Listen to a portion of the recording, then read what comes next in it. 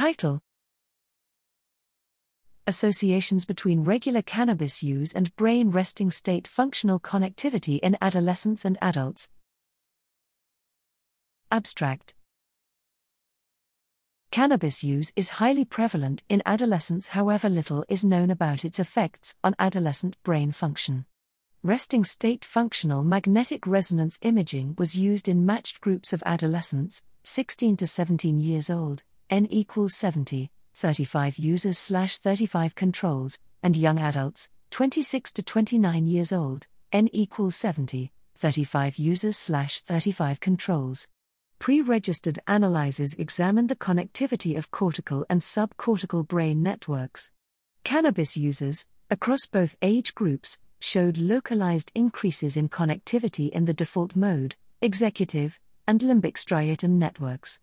Localized decreases in connectivity were seen in the salience network, and the sensory-motor striatal network showed both localized increases and decreases in connectivity. Mean connectivity across entire networks was significantly decreased in the default mode network in cannabis users. There were no significant interactions found between age group and user group. Cannabis use is associated with changes to connectivity in cortical and subcortical brain networks, however adolescence does not appear to modify these effects.